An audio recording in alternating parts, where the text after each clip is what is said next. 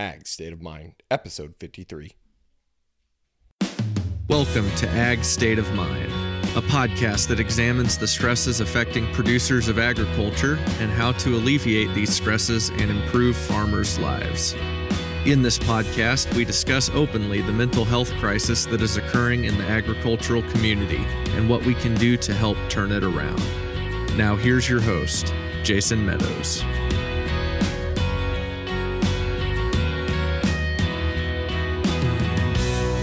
Hello and welcome back to another episode of the Ag State of Mind podcast, a proud member of the Global Ag Network. I am your host, Jason Meadows, and today marks 1 year anniversary of the Ag State of Mind podcast. We launched this podcast last year on September 30th. I do know it's September 28th, but this week is the 1 year anniversary. So I am so grateful for all the things that I have learned during this podcast, all the people who I have gotten to interact with, whether it be through guests of the podcast or people who I've interacted with online, and some people who have even become best friends of mine. This podcast has been a blessing to me and my family, and it wouldn't have been possible without all the people listening to this podcast. I appreciate every one of you. I appreciate whether it's be your support through listening, through social media, through telling other people about it. There's so many ways to support this podcast. I understand not everybody can listen to the podcast, but I really do appreciate everyone supporting me however you can, and really look forward to the growth that's coming this year. It's where we came from last year to this year is I never would have imagined it, and I hope I can see that level of growth throughout this second year. So thanks to all you. It's been a really, really great year, and I look forward to another great year.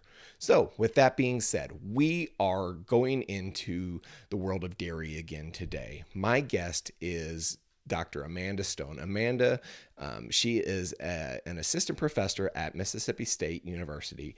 She works with dairy farmers in the state of Mississippi through the University Extension Program.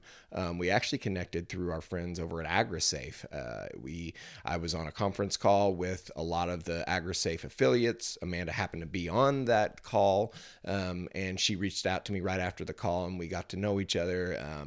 Really cool, really happy. And again, can't say enough good things about AgriSafe. They've been some of my biggest supporters through this whole year. And as you know, going back, we've featured them and talked about them on several podcasts. So I'm going to put a link to that in the show notes to AgriSafe for everyone to go check them out. Just love all the programs they do, and connecting me with people like Amanda. So today we talk about the dairy industry and how so many people, myself included, so many people in ag just don't understand the dairy industry unless they actually work inside of it or work with it directly. It's such a different industry. There's so many things within it, so many working parts, and I'm really thankful for what I've learned in it. Then we talk about milk, about it being part of a healthy diet, and how it kind of got a bad name there for some years. And then we finish by chatting about her mental health first aid training, which I'll link in the show notes. And you're going to be noticing I'm going to start doing some things a little bit differently with the show notes. I'm going to be starting to link a blog post instead of just a one link in the show notes. That way I can put in a lot more notes in there and be a little more flexible with what the information that I want you guys to see. So I had a great chat with Amanda. One thing I didn't talk to her about, I wanted to, but we didn't, but somewhere that you guys will be able to find that information is go over to my friend Trevor Williams. He has the Farm Traveler podcast, and I wanted to talk about A2 milk. And with all the discussion that Amanda and I had, we didn't really get around to that. We had a great discussion of other things, but Trevor talked about this very thing specifically on his podcast a few weeks ago with a woman who I can't recall her name now, but I will link that in the show notes to go over and check that out. If you have any questions about A2 milk, it's this new thing where a lot of people who thought they were lactose intolerant can actually drink the milk that comes from cows from these A2 dairies, A2 cows that produce A2 milk. I'm butchering the everything, the scientific stuff with it, but go check that out because I learned a lot from that podcast. And Trevor is a great friend of mine. Trevor has been a huge supporter of this podcast, him and I being on one another's podcast. So go check that out. Really cool episode. Learned a lot from it. So, all right, here is my episode with Amanda Stone from Mississippi State Extension. All right, Amanda, welcome to the podcast. How are you doing tonight? I appreciate you inviting me. I'm doing okay. Of course, like this is so cool. We a lot of the podcasts that I've been listening to, ag podcasts, have been talking to folks about dairy. Rob Sharkey had Derek Josie on. My friend Trevor Williams, he had someone talking about the A2 milk proteins on his the Farm Traveler podcast. I just listened to that on my way home this afternoon from work. And it's been a while since we've talked to a lot of dairy folks throughout this podcast. But I think it's been a while. So it's kind of nice to get back in that because I've learned so much about the world that I had no idea about. So I'm really thankful for you to come on and, kind of remind us what's going on in dairy. Yeah, well, it's a very interesting industry. I'm a little biased, obviously, since it's what I do for a living, but it's different than a lot of different agricultural commodities. Like there's a lot of differences in it, and I think people don't really realize that. And so now that dairy is getting a little bit more of a spotlight, unfortunately for not great reasons, but I think people are learning more about it, and I appreciate people wanting to learn about it.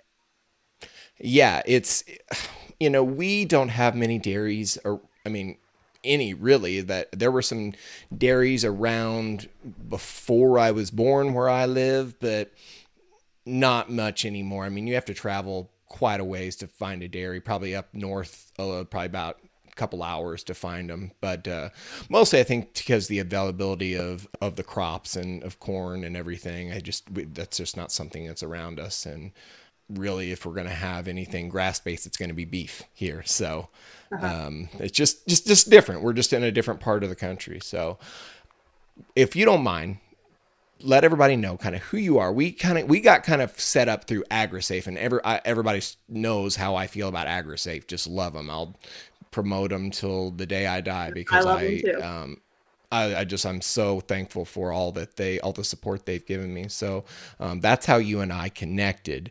But just let everybody know who you are, what your background is, and where you ended up, how you ended up where you are now. Sure. So I'm Amanda Stone.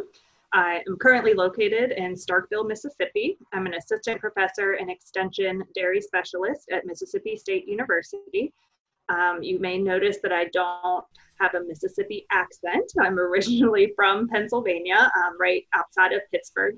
I did my undergraduate degree, my bachelor's in Findlay, Ohio, and then I went to the University of Kentucky in Lexington for my master's and PhD.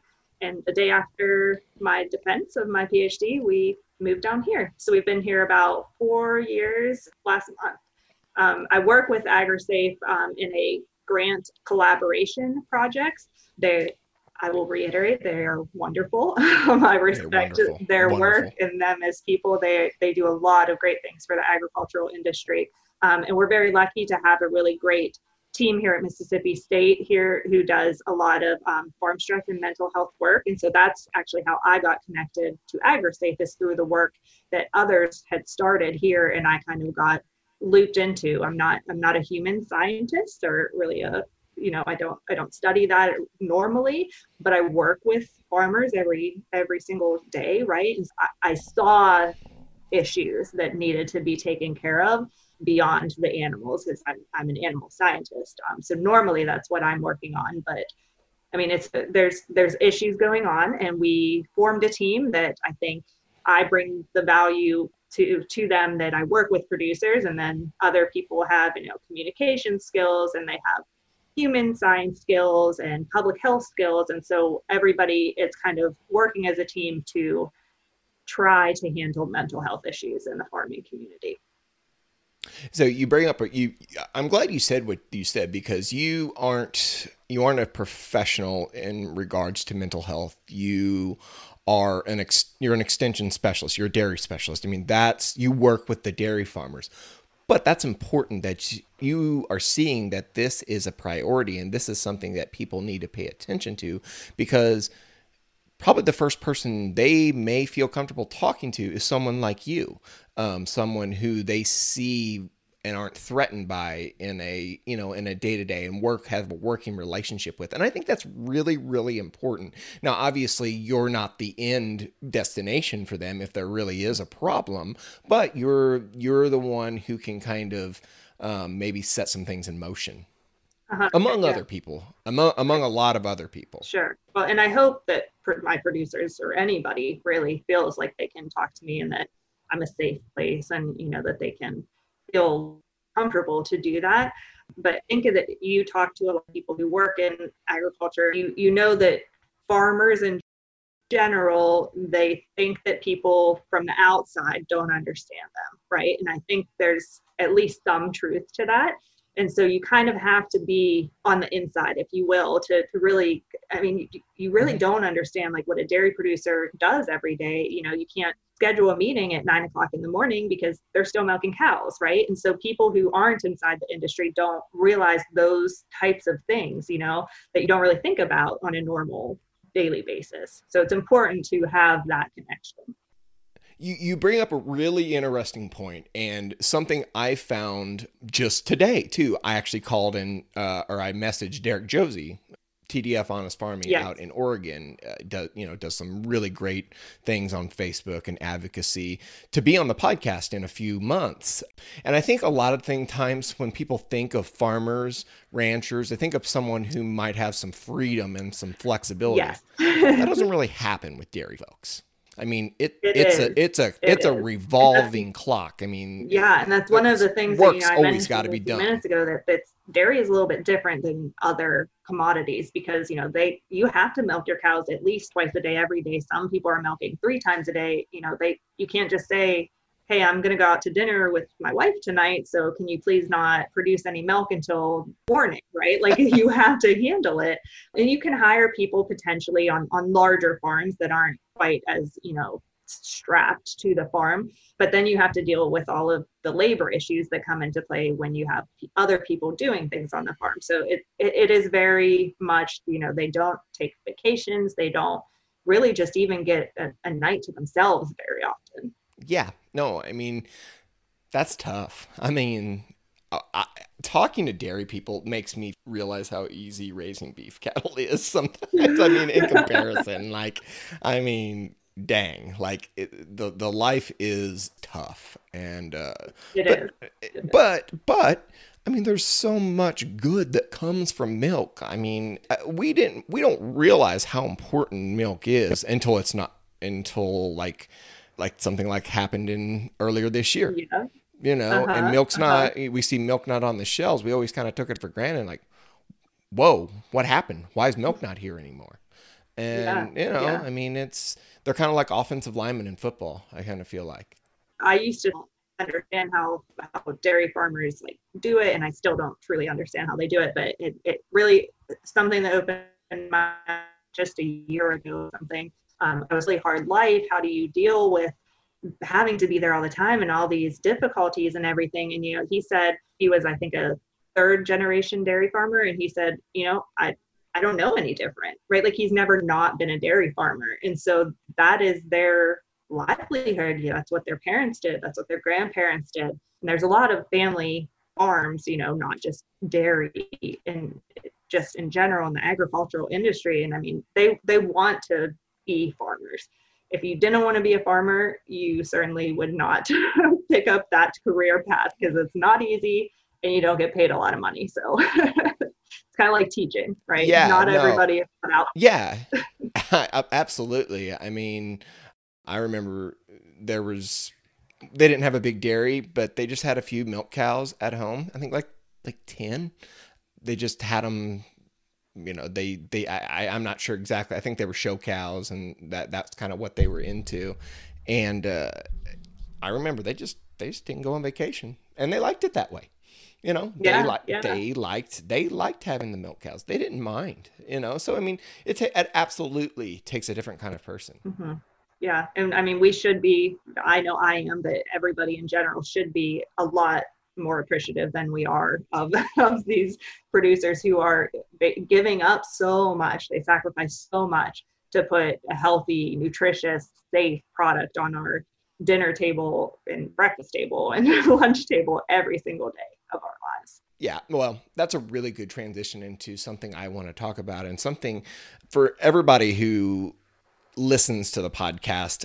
Normally what I do is I have a set of talking points to people and I send them to them, and then that's how we prepare for the podcast. Well, today was a little bit different because I don't know, I just didn't really prepare anything. I don't know why. So I asked Amanda, like, what do you want to talk about? And she just she just sent me this huge long text and like, yes, that's a lot easier. So I don't know. You may have a lasting impression on this podcast. So I appreciate that. Well, good. One of the things that you brought up was milk and how it's being distributed in the schools and milk consumption in general, and like, where are we going wrong as a society and how do we need to improve, in your opinion, of course? Sure. So yeah, this is my opinion from experience. I think there's several issues, right? So in general, fluid milk consumption has decreased for many years. I mean, this is not a new trend that's happening. There's a lot of other products out there that now compete with milk. Nut juices are one of them. Oat juice, those types of products that are on the shelves that people think are healthier, and they absolutely are not. So they don't compare to milk. Pop or soda, I guess whatever region you're in, those compete with milk too. You know, like when I was growing up or when our parents were growing up, you know, you had milk or water, and that's what you drank. You know, you didn't have a Coke or anything like that. So all of these things have put fluid milk, at least, on kind of a back burner, if you will. And so a few years ago, when Michelle Obama launched her campaign about, you know, nutrition in schools, which is very important. Obviously, we want our kids to eat nutritious food and everything. She got rid of whole milk and flavored milk in schools.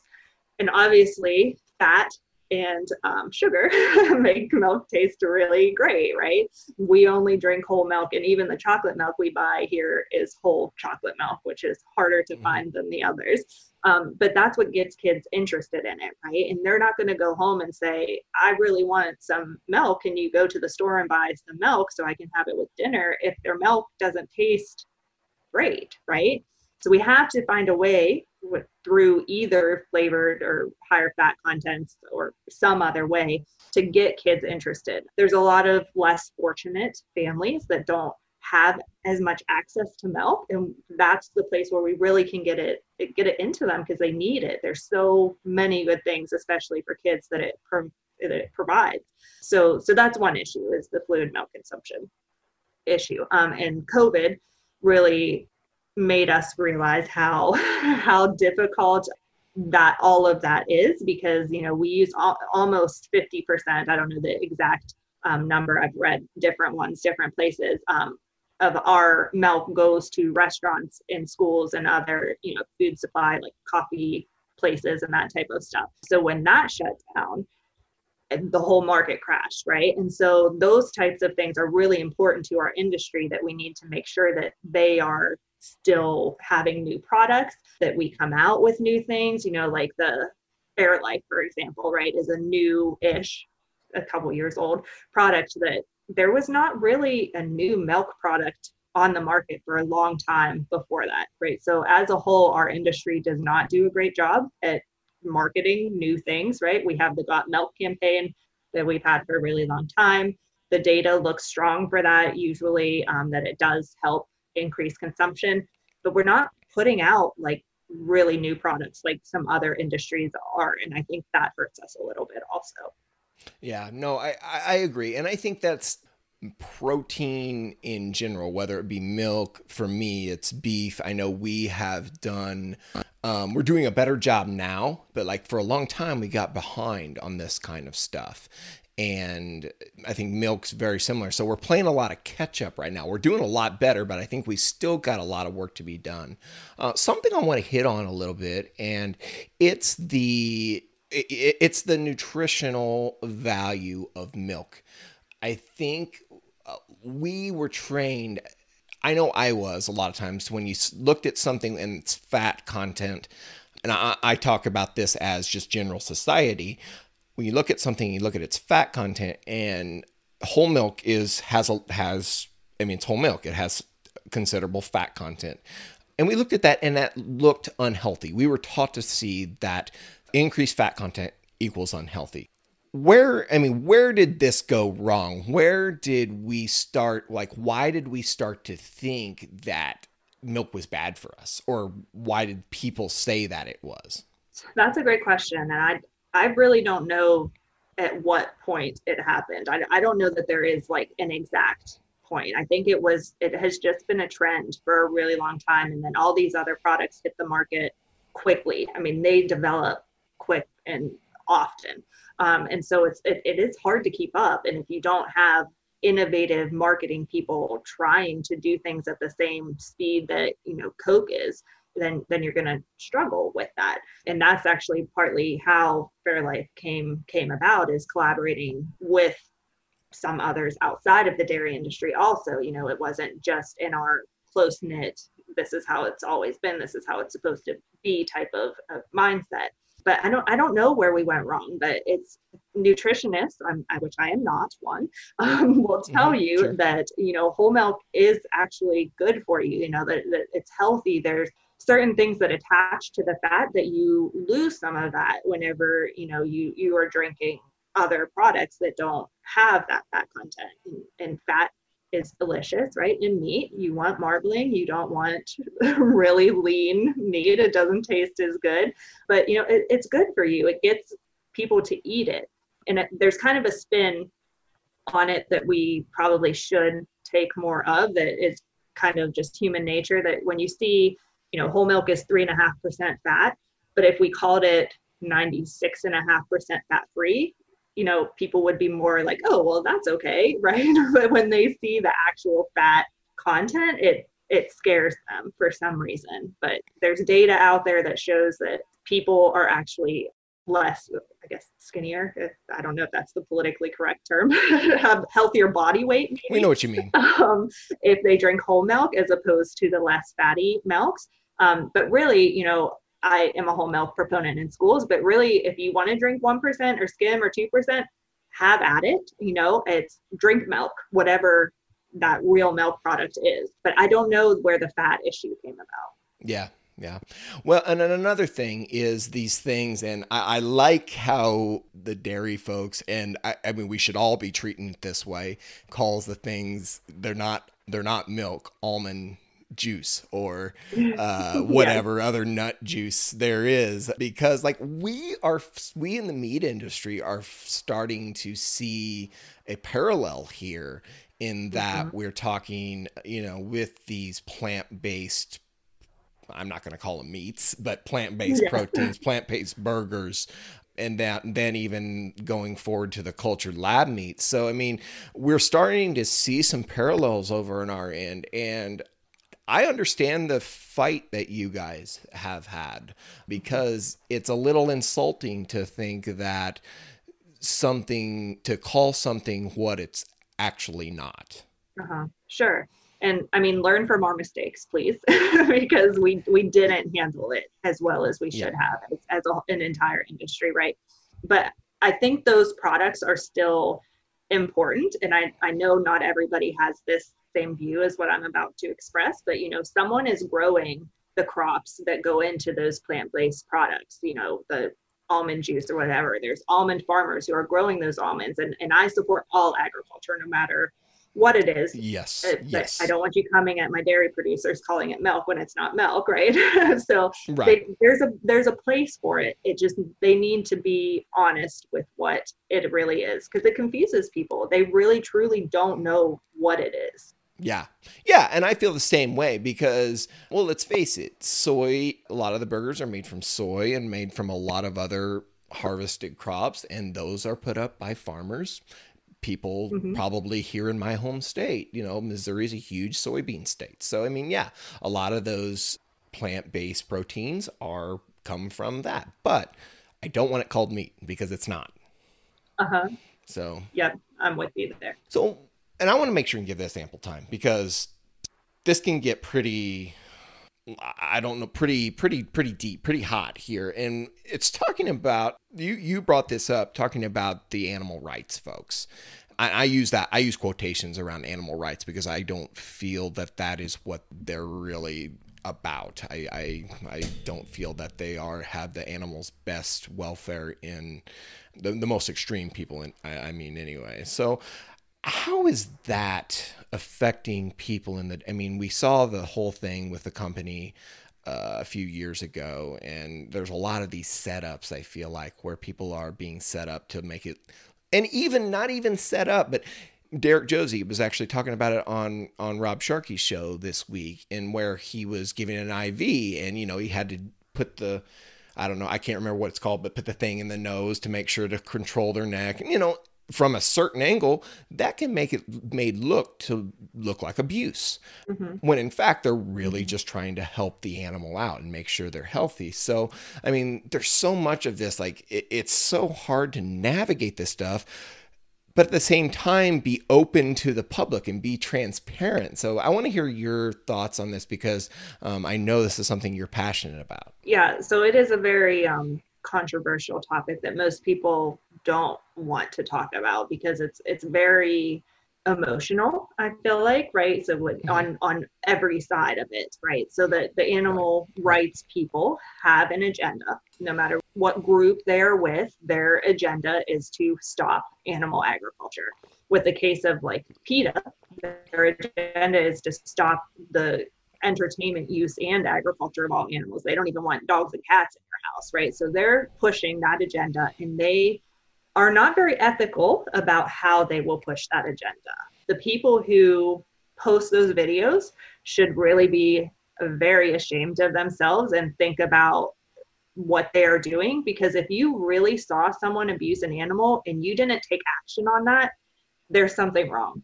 Okay, so like if I saw somebody doing it, I would stop that person, try to at least, and report it, right? Report it to their boss, report it to their milk co-op, right? Like that, you have to take care of your animals. And I have never had to do that because I have never seen that.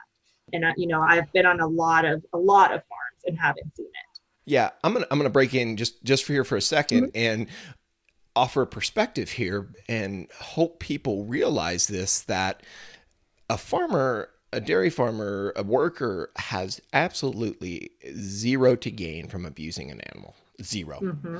Animal welfare is in the farmer's best interest always, 100% of the time. And I think that we need to stress that we don't animals are not abused for gain ever.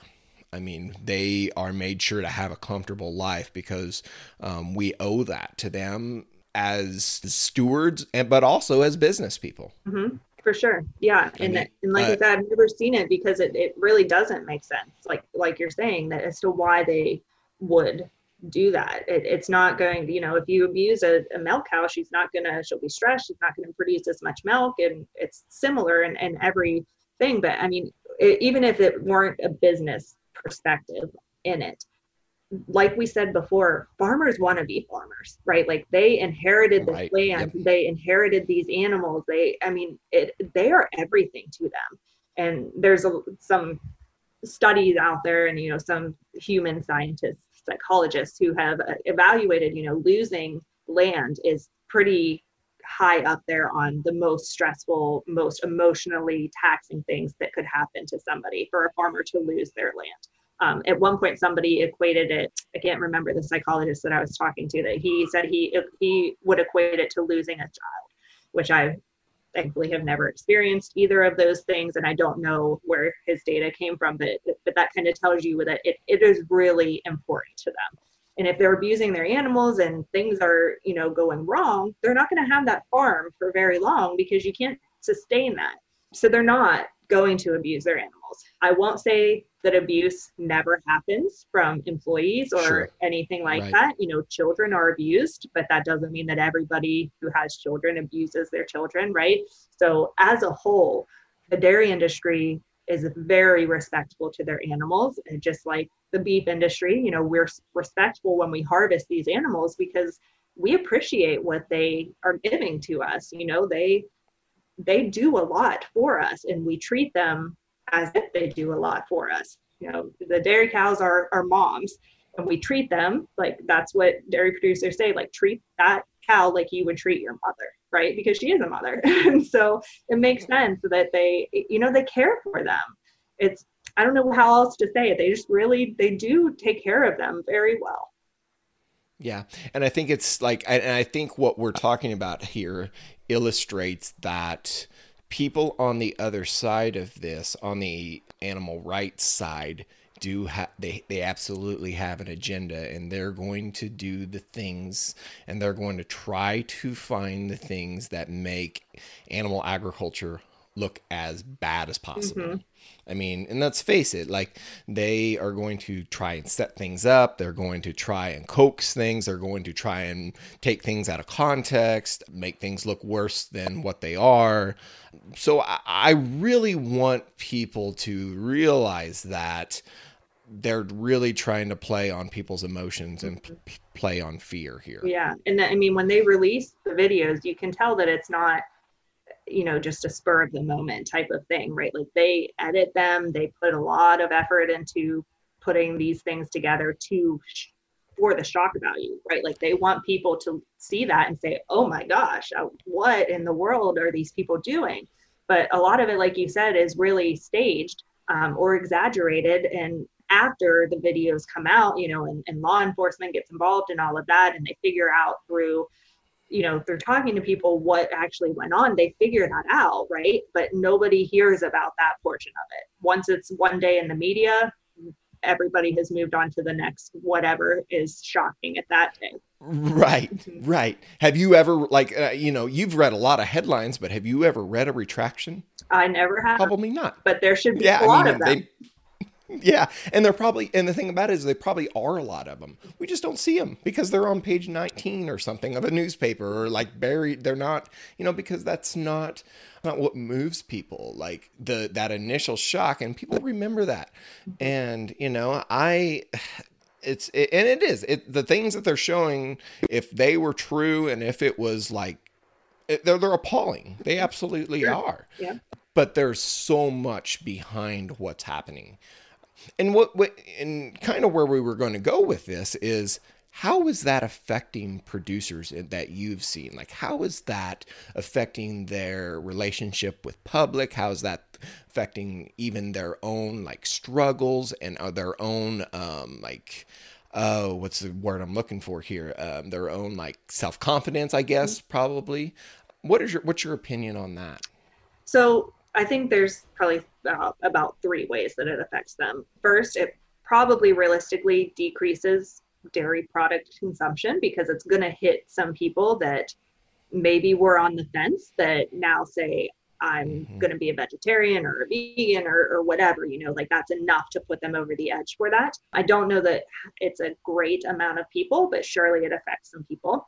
It affects them from a personal standpoint, like you said. Anytime somebody is trying to attack what you work so hard and sacrifice so much for, has to be just so frustrating and heartbreaking. I mean, they give everything and take care of their animals so well, and then somebody is going to come in and say, and lots of people are going to come in and say, right, that the dairy industry is horrible, that we treat our cows badly, all of these things that are not true, it gets to them eventually, right? And then the third way, I think, with a public relations standpoint, is producers are now afraid to let people onto their farms. You used to be able to go to farms, on field trips and all of that. And there still are agritourism type farms that do that and have a certain part of their business, or a side business maybe, in doing that. But you're not really going to go up to a farm that you just pass on the side of the road and say, hey, can I see your cows? They're going to be very suspicious of that, right? And even when I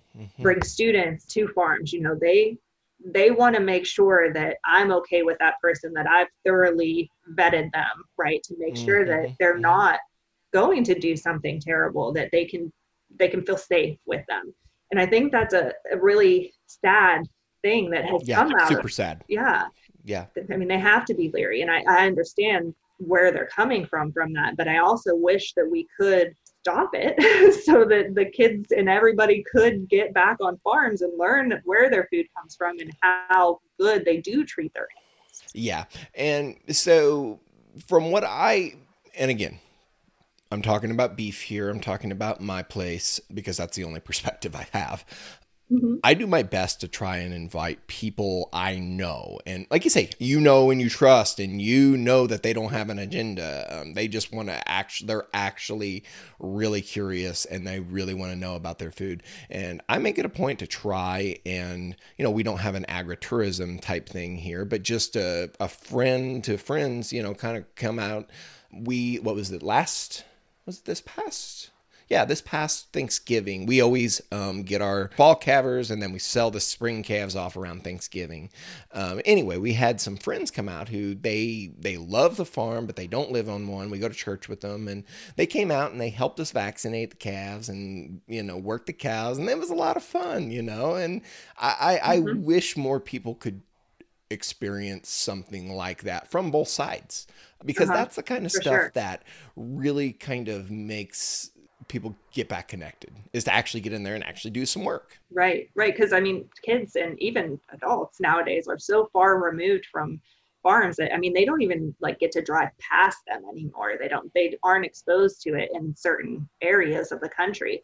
And so they don't experience that. And we started an event at Mississippi State three or 4 years ago called Breakfast on the Farm. And I didn't create this from scratch, right? Other places do this too, where you invite kids and families and teachers for field trips to the dairy farm, or in our case, our university herd, and let them see. You know, we do some dissection so they can learn about the science of what's going on in the udder and the stomach and that type of stuff. We let them milk a cow. We let them play with baby calves, because everybody loves a baby calf, right? Until you have to feed them twice a day. You don't quite love them as much. They're cute, right? And so we do surveys after, right, of the teachers. And one year I did it of the kids, and I haven't done it since, because they wrote some interesting things on there, not related to the event at all. But the teachers, I can imagine. Yeah, the teachers and the parents always say something on there like that.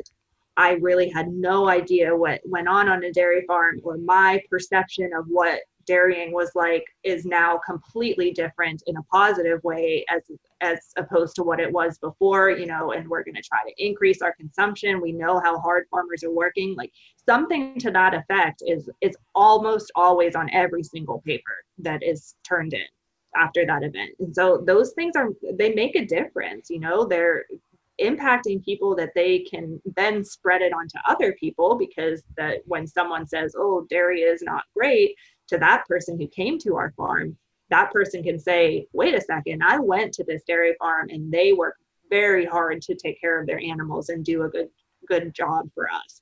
And so it helps us for more than just those people. Right. Oh yeah. No, you're absolutely right. Those are all really great things to advance the industry and help us have a greater relationship with consumers.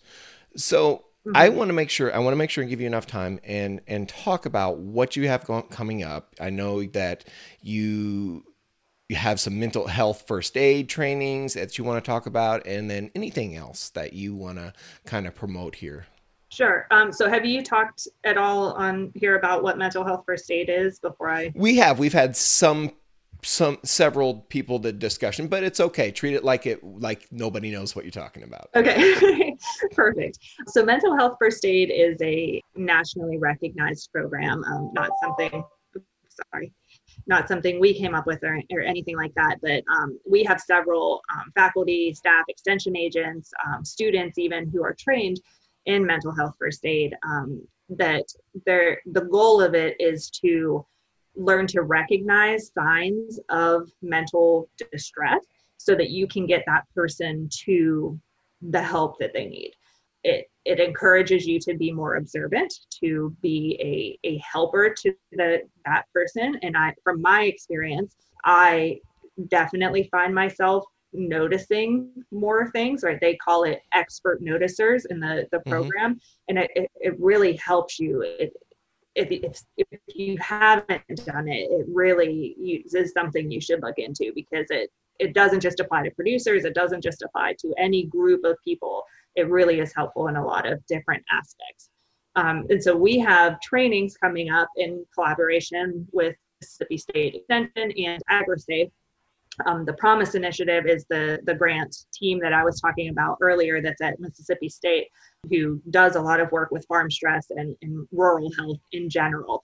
So the three teams are kind of working together to put on 3 free for Mississippians cost for outside states trainings. And so they are Tuesday, November the 3rd from 12:30 to 5 Central.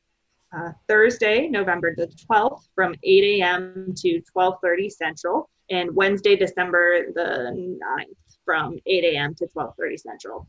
Again, free for Mississippians from the grant to the Promise grant, and at cost, so less than $30 for everybody else to participate. We have enough trainers to train, I think, 60 people at a time, dividing them up into different teams. And if more people are interested, we will add as many classes as everybody wants to attend. But we really want people to get out there. We want to reduce the stigma. Mental health is so important, and it needs to be at the forefront of people's minds. We need to learn more about it. Everybody does. So please check the AgriSafe website for more information and how to register. And of course, you can contact me if you can't find it or anything. My email is amanda.stone, STONE, at msstate.edu. Perfect. We'll link all that in the show notes. Is there a link to the AgriSafe through AgriSafe yet on their website? It's getting set up right now, but I will send you the flyer that has all the information. Perfect. And what I'll do, I'll make a blog post about it and with awesome. All of that. And what I'll probably do is just link the blog post in the show notes with all the information. That way there's not a whole bunch of places to click and everybody can find everything in one place. So that will be awesome. Cool. Well, Amanda, this was a lot of fun. I mean, I always have fun with these things. I mean, that's why I do this, because I enjoy it and it's fun and people take a lot out of it. And, we have talked to a lot of dairy people, and I was one of those people within the agriculture industry who did not totally get dairy. Did not totally I still don't totally understand it. I sure don't understand the work, the stress, all the gears turning. It's just, it seems like every day I find out about something new, and it just blows me away. So I'm always interested and always enjoy talking to folks about dairy, because it's something that I have really gained a passion and an appreciation for over this last year. Well, I love that. And obviously it's my passion too. So I'm with you there, but it was great talking with you, and everybody, please go buy more dairy products, support dairy producers all the time. Yep. Thank you for having me. And that's another thing. I've been way more intentional about trying to buy more dairy as awesome. I try to, shoot, we have four boys, and we drink like 4 gallons a week. We do 2%. I think they like that the best. And I'm not just saying this because you're across from me here, but I prefer whole milk. I really do. I always have. You can keep their 4 gallons of 2%, and then you can buy another gallon of whole milk, right? That's true. Yeah. Well, I don't buy the groceries, so that's the problem. Okay. 2% is good. Any milk is good, but whole milk, you just can't. Any milk is good, right? Yeah, I totally agree. Well, cool. Well, this was really fun. I really appreciate it. Really appreciate your time here tonight. Thank you so much. I appreciate you. It was fun. Awesome. Thanks for listening to Ag State of Mind. We hope this episode has encouraged you. Be sure to follow us on Twitter, Facebook, and Instagram at Ag State of Mind. And don't forget to subscribe to this podcast on Apple Podcasts, Stitcher, or Spotify so you never miss an episode. See you next week.